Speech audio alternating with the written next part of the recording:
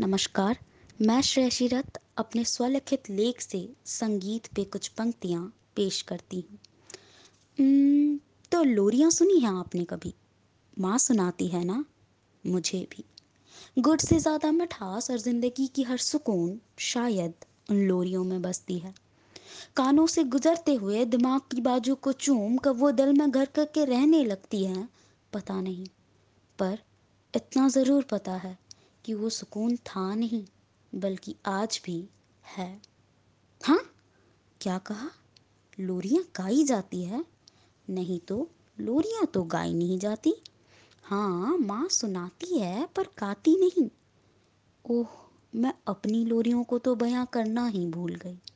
माँ से चिपकी हुई उससे दुपक कर जब सोती हूँ ना, तब माँ की सांसें और धड़कनें एक लय से मेरे कान से दिल तक लोरियों को बयां करती है। इसलिए तो मैंने पहले पूछा, माँ सुनाती है ना?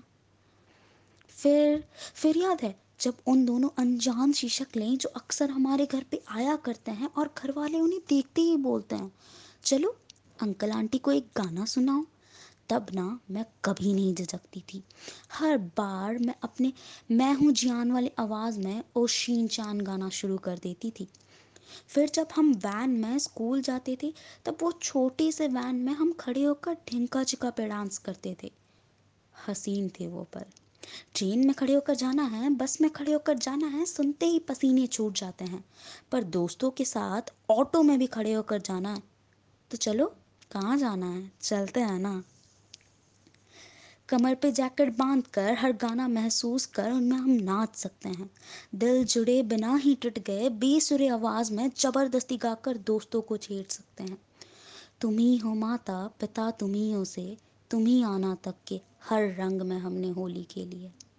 और हद तो तब हो गई जब मैंने मैथ्स को तू भी रोएगा गाना से सम्मानित कर दिया।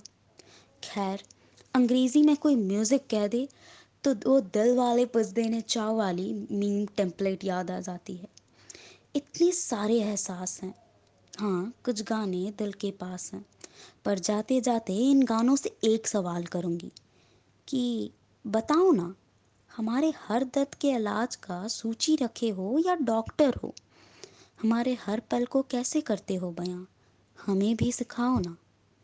शुक्रिया मुझे सुनने के लिए आप सभी को, और मुझे यहाँ एक मौका देने के लिए अंदर की आवाज़ को बहुत बहुत शुक्रिया।